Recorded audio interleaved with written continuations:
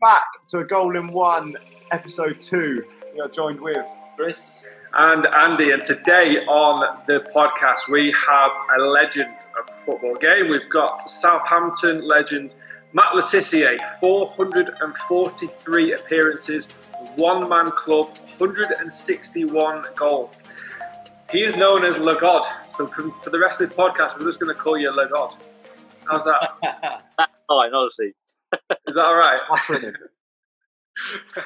Matt, welcome down. Thanks, mate. Good to see you. And you. So we play. You know what? Funnily enough, it popped up on my Facebook account. It was literally last year and about 3 days ago when we played Earth Course. I know, time flies, doesn't it? It's madness. A lot's changed in that time.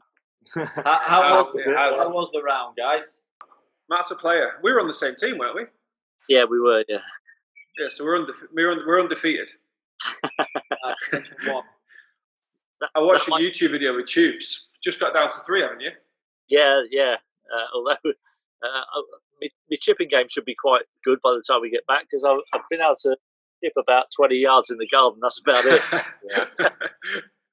Yeah, it's madness. But is Dubai quite a frequent trip for you, Matt, out here? Yeah, I've been quite a few times down the years. Yeah, my wife's got friends over there, and obviously golf over there is fantastic, and it's a good combination. My daughter loves it over there too for the weather and the entertainment out there. So yeah, it's been a pretty regular holiday place for us. Nice. What's the best golf course? Oh, pressure's on. There we go.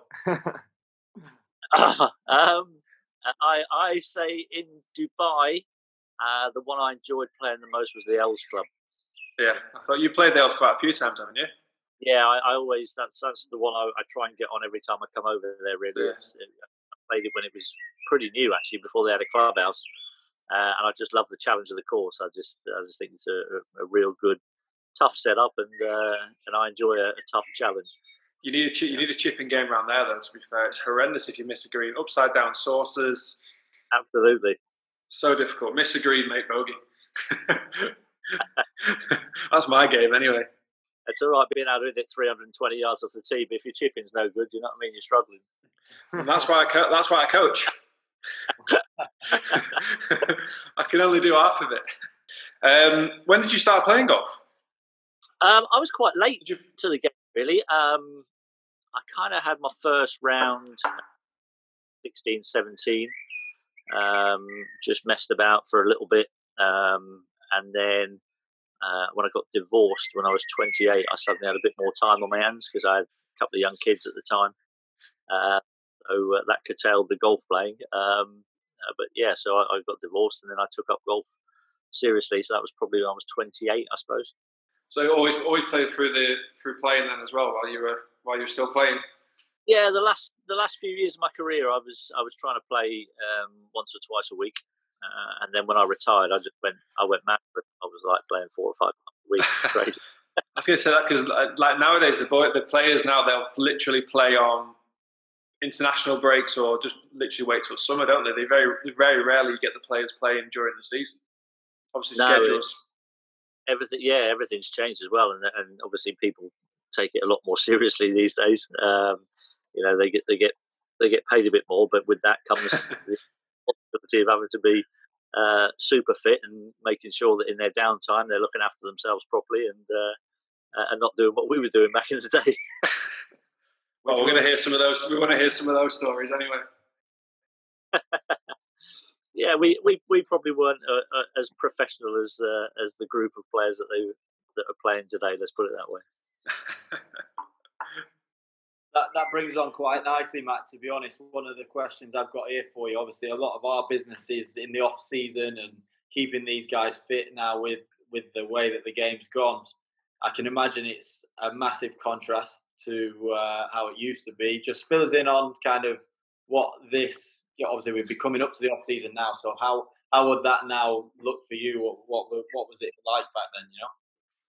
Well, I mean, in my early days, just to give you an example of what happened early on.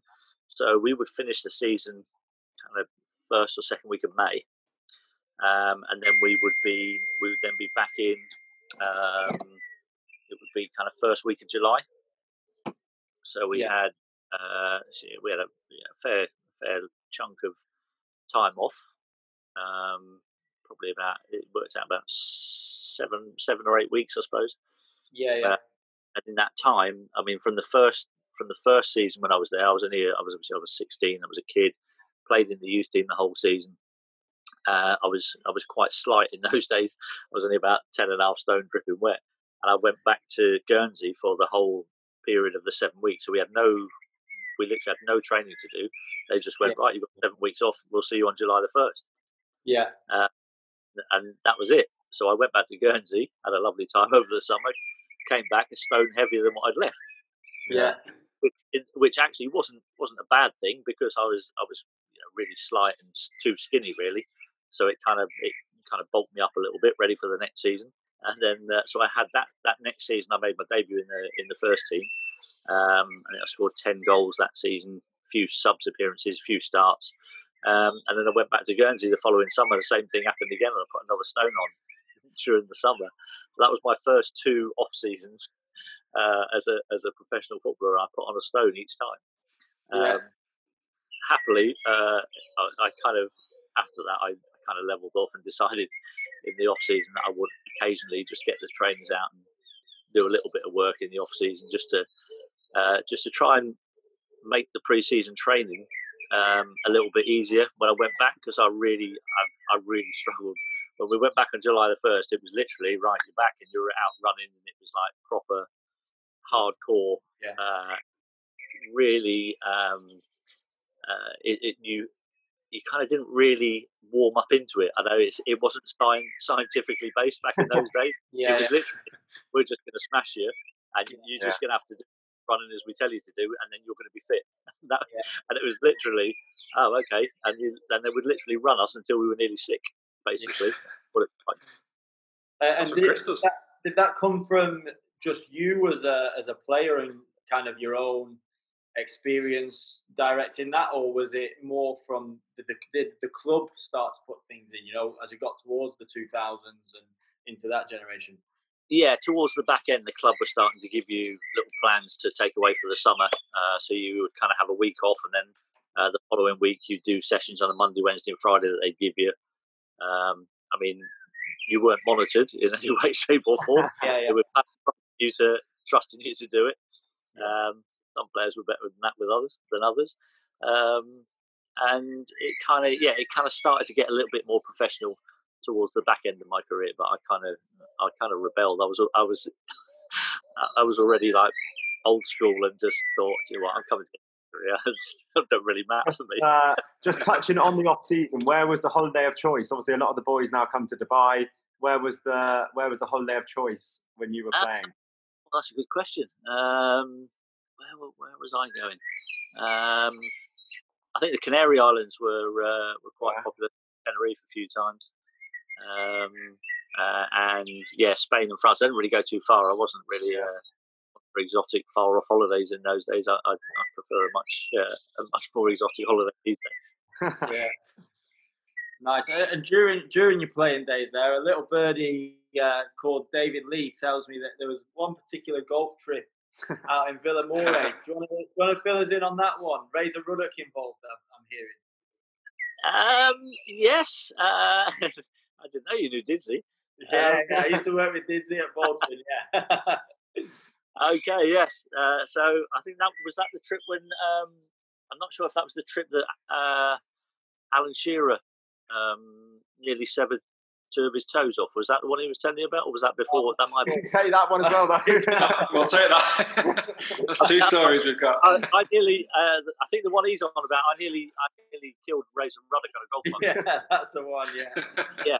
Set the scene, Matt. Set us the scene. So we're playing. I can't remember which course it was, but all I can remember, it might have been San Lorenzo actually. So all I can remember was one of us had hit our ball outright on this hole, but the fairway, it was the fairway, and then it banked up, and then there was like another hole at the top there, and one of us had hit our ball up the top. The other one was on the fairway, so we went and get the one up the top first to hit towards the green. So what I hadn't realised is that the one at the top had gone quite a bit further than the one that was on the fairway. So when I was driving the buggy. So after he'd hit the ball, I came down the slope back onto the fairway, and as we got to the bottom, I saw my ball like 20 yards further back on the left. And just so as we just got to the bottom of the slope, I just went, "Oh, my ball's over there," and I literally yanked the buggy to the left. And obviously there was a fair bit of weight in the buggy, and the buggy started tipping, and it was going to go. I mean, it was literally going to go on its side, and we were going to be in all sorts of trouble. So as he does that, Razor kind of half jumps out the buggy. The buggy comes down, smashes him on the shoulder, and bounces back up straight again. So I don't actually get thrown out the buggy as well. He got a bit of a bruise on his shoulder, but it could have been a whole lot worse. I think we've got three stories then. That's another story, yeah. What? I mean, you have to be the one that tell me the one that he said. I might not remember it. Dizzy's recollection was something about a fairway wood shot, and I think Razor was in the distance or something, and he was in the line kind of the ball, and he's gone, "Go on, play it," or something, and you've said, "Oh, get out of the way," and then you've took your shot, and it's hit him on the arm, nearly took. Wow, I don't remember that. Yeah. Wow, we've got three good stories now. Three good stories. Nearly killed Razor twice, by the sounds of it. I want to hear about his toes coming off now.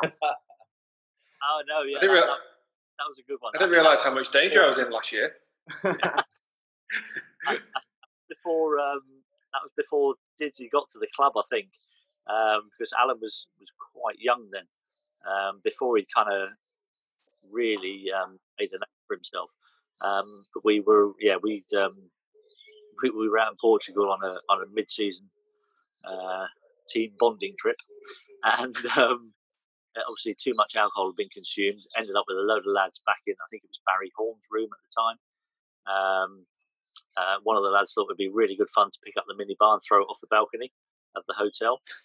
But obviously, while picking the minibar up, there was like some glasses on the top, and they'd fallen on the floor, which was like the tiles, ceramic tiles on the floor of the bedrooms. Obviously, they've smashed. Alan's a little bit pissed, and is dancing away in this bedroom, and stands on one of the bits of glass. Gets crushed, and has nearly severed two of his toes off, and they stitched him back on at the hospital, and away he went, and the rest, as they say, is history. Never look back. The making of him. Yeah, I could have made him. Happy days.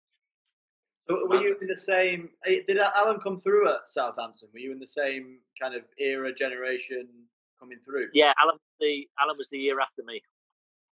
So yeah, I came through with Franny Benali. A lad called Steve Davis played at Burnley for a number of years. Yeah. Luton.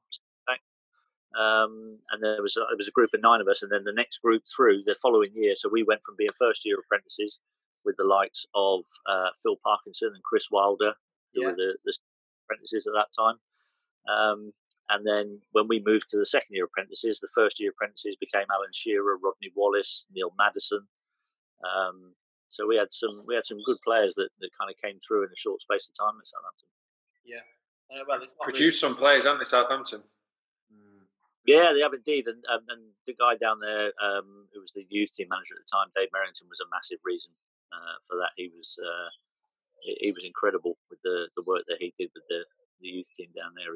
He really was. And all the lads that came through at that time will all point to Dave as being the single biggest reason why they became professional. Who would you say is the best player that's left Southampton? I mean, Gareth Bale's turned out to be pretty good. Not wrong. He's done all right. You have to go some way to beat what he's done in his career. Obviously, Alan, top Premier League goal scorer. So yeah, it's difficult because then you've got Virgil van Dijk, you've got Sadio Mane. You know, I mean, those lads obviously come through the next crop of players. Who do you think is the one is potentially going to be that next starlet? Who's the sort of? I think we've seen a brief bit of him this season, but there's a young midfielder called Will Smallbone. Yeah. Who's made a few appearances the last few weeks before the season got curtailed. I think he'll be the next one that people will be talking about, and one that we'll have to probably fight to keep hold of. You're still heavily involved down at Southampton, aren't you, as an ambassador now? Yeah? Yeah, they made me club ambassador just over a year ago now. What does that involve? What does that? Really enjoyed that. So that entails, going down there. I go to every match that I can that I'm not working on Sky, and I also do some work with the club sponsors for social media content kind of stuff, and then also work with the club's charity on the Saints Foundation. So I'm ambassador for them as well, and do a fair bit of work for them as well. Nice. So enjoying the Sky Sports stuff. Yeah, I love the Sky Sports. It's something that I've missed quite a lot actually during this lockdown period already. The boys on the show are great fun.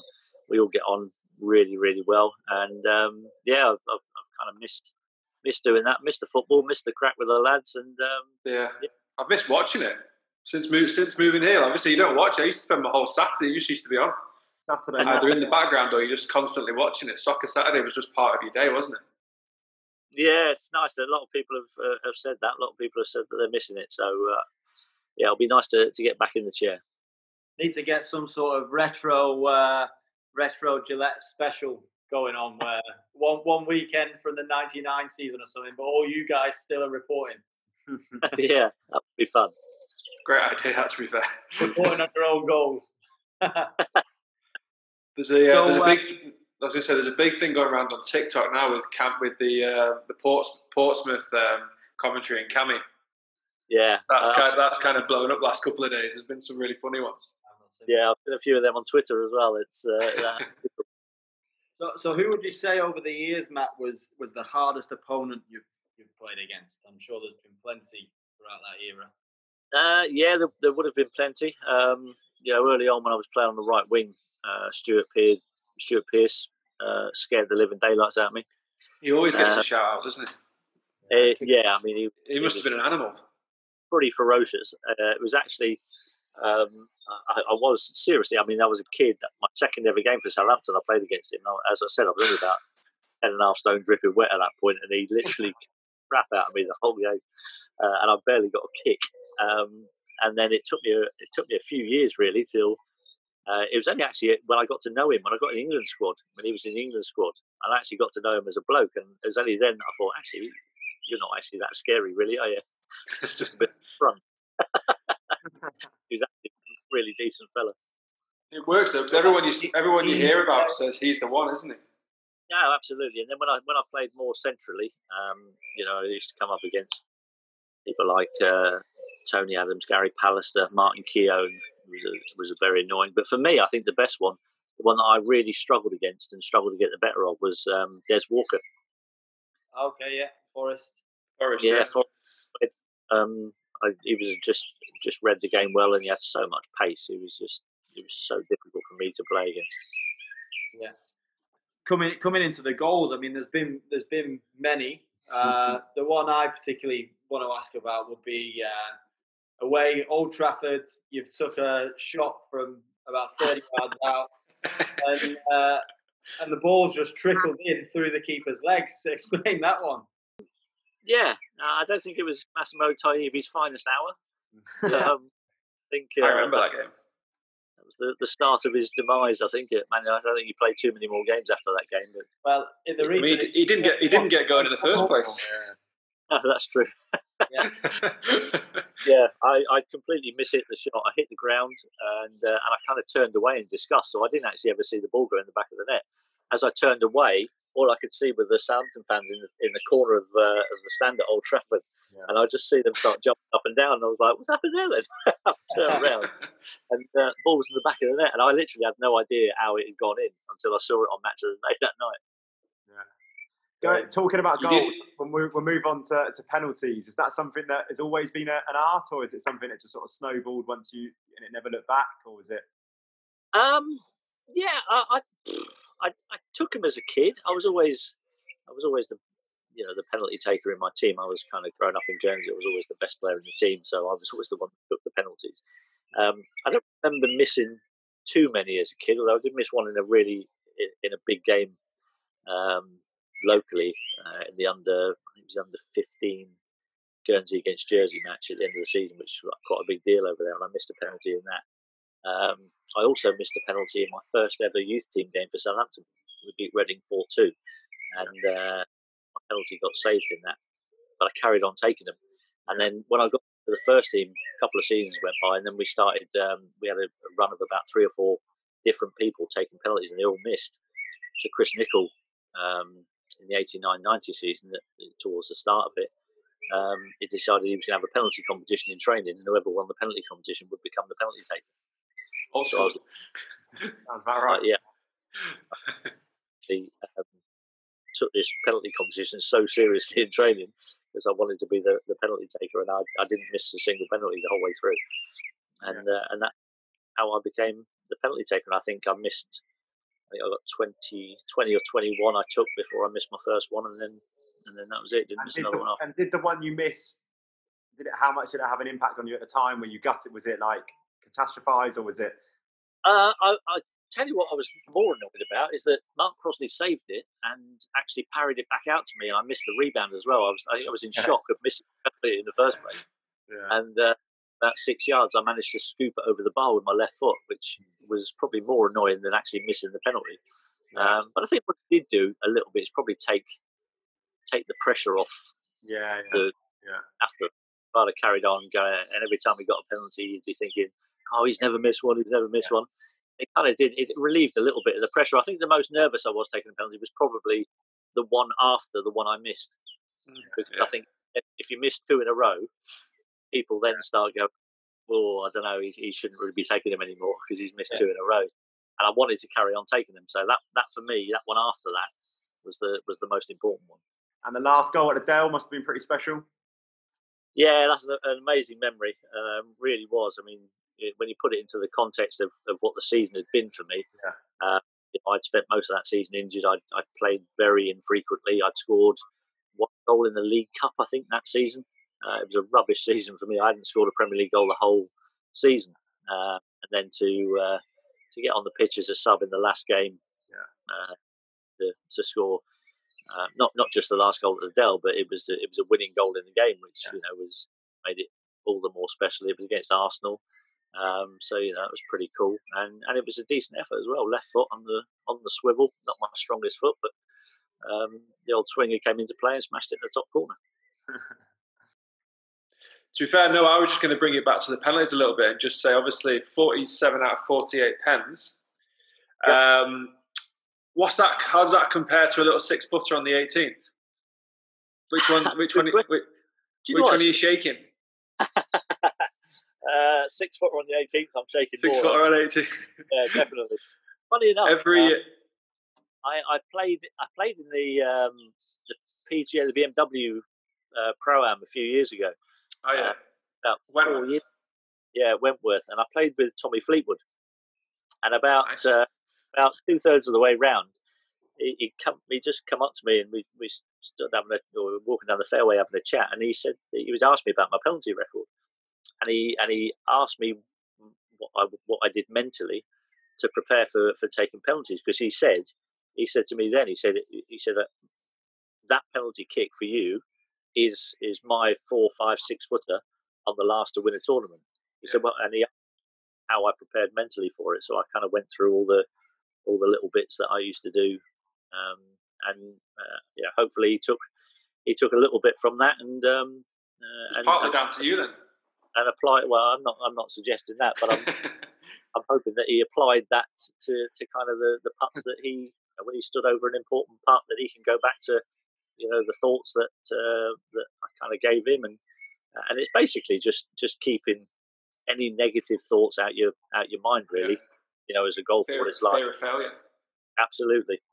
So it was just very much believing in yourself and picturing the shot, picturing what you want to happen. So I used to picture the ball hitting the back of the net and the stadium erupting, and by picturing all those good things in your head, you take out all the negative thoughts, and you know what it's like. Stood over a putt, if you can see the line and you know what it's going to do, and you just see the ball dropping, you're taking away any negative thoughts out of your mind that it might lip out, or you might have misread it. you know what it's like. I do that. I still miss. You've, still something missed. There's still something missing. There's got to be ability as well in that. You know? That's the problem. We've got some quick fire questions for you, Matt. Just sort of one-word answers to sort of round us off. So we'll get started. Messi or Ronaldo? Messi. Phil Thompson or Charlie Nicholas? I don't like defenders. Okay, James Beattie or Marlon Parras? Marion Pars. Yeah. Sorry. Yeah. Okay, Ryder Cup or Masters? He's not answered it yet. Oh, sorry. I thought you'd answered. Sorry, I was flying. I mean, that's close. They're very different footballers, and both did very well for Southampton. But on sheer ability alone, I'd take Marion Pars. I had to explain to Jay who Marion Pars was. I was going to say that's before his time, isn't it? Yeah, no, okay. It's come out of the archives from Chris. Ian Michael Owen. Okay, Ryder Cup or Masters to win it?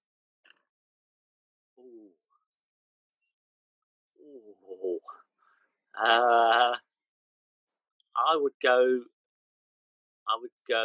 Ryder Cup. I like being part of the team. Yeah, good answer. World Cup with England or the Prem of Southampton? Oh, it's got to be World Cup with England. That's the ultimate. Yeah. Good. Dubai or the Algarve for golf? Oh, Dubai all day long. All day long? Yeah, fair. Nike or Adidas? You have to choose one. Neither, really. I was neither of them. I mean, my best boot contract was with Puma. Do you know what I mean? Yeah, Puma Kings. Puma Kings, exactly. Okay, Gerrard or Scholes? The L's were good boots as well. I've got some of them now, actually. Yeah. Gerrard or Scholes? Oh, Gerrard or Scholes? Blimey. I would go. Not even close. Oh, I don't know about that. United fan, Carter. No, I know who he is. I'd go Gerrard. Why for that one? Because I don't think Gerrard had weaknesses, and Scholes had a weakness in the tackling department. Yeah. Rory McIlroy or Jordan Spieth? Rory McIlroy. Yeah, Rory. Beer or wine to finish? Neither. Malibu. Rome. Yeah. Fair. I don't drink beers, I drink wine. Yeah, never have done, never will do. Really? Why is that? Any reason? Beer drink. Never liked it, or just don't like the taste? Yeah, just the taste just don't agree with me. Yeah. Yeah. So it was Malibu wise. Shearer nearly ended up with 3 toes. I've had to do with it. Matt, thank you very much for joining us. Thanks for taking the time to come on and have a chat. Hope you enjoyed it. It's good fun. Nice to hear some kind of outside of football stuff as well. So always good to learn and listen. Yeah, I can't believe you didn't ask me about my 2-2s at Augusta though. Come on. Oh, you got on far away. Quickly far away. Oh, actually, you did tell me that. Yeah, actually, yeah. Sorry, yeah. Carter. You're my bad. I'm just jealous. I've erased it from my memory. I'm just jealous. I've never played it. Yeah, I was very lucky to play it, and we played 36 holes in a day there, and I made 2-2s on 12. Birdied it both rounds. So that was my golfing claim to fame. That's where most players crumble as well. Yeah, exactly. I nearly holed out the second one. I was about 18 inches short, bang on line. Jesus. They say it's the toughest, easiest par 3 in the world. Sounds about right, yeah. We had the wind when we played it, so it helped. What were you handicapping then, Matt? I think I was 4 then. Yeah. So always been a player. 3 2s next time, mate. Any two round there. Good stuff. Thanks, Matt. Thanks for your time. And if you're back out in Dubai, then it'd be good to catch up whenever you're over. No, definitely. The wife did say when all this madness is over, the first thing we're going to do is going to book a trip over there. So hopefully not too long. Nice, mate. We'll get a little four-ball. We'll get a little four-ball in. That'll be good. Thanks a lot, Great Matt. stuff. Thanks very much, Matt. Cheers for your time. Thank you. Cheers. See you soon. Cheers, buddy. Bye-bye. Thank you. Thanks for that, guys. Thanks for listening. So that was a goal in one with Matt Le Tissier. Next episode will be with Nada Manua, and we will be releasing that in a few days' time. Thanks a lot, guys. Thanks for tuning in. Stay tuned. Peace out.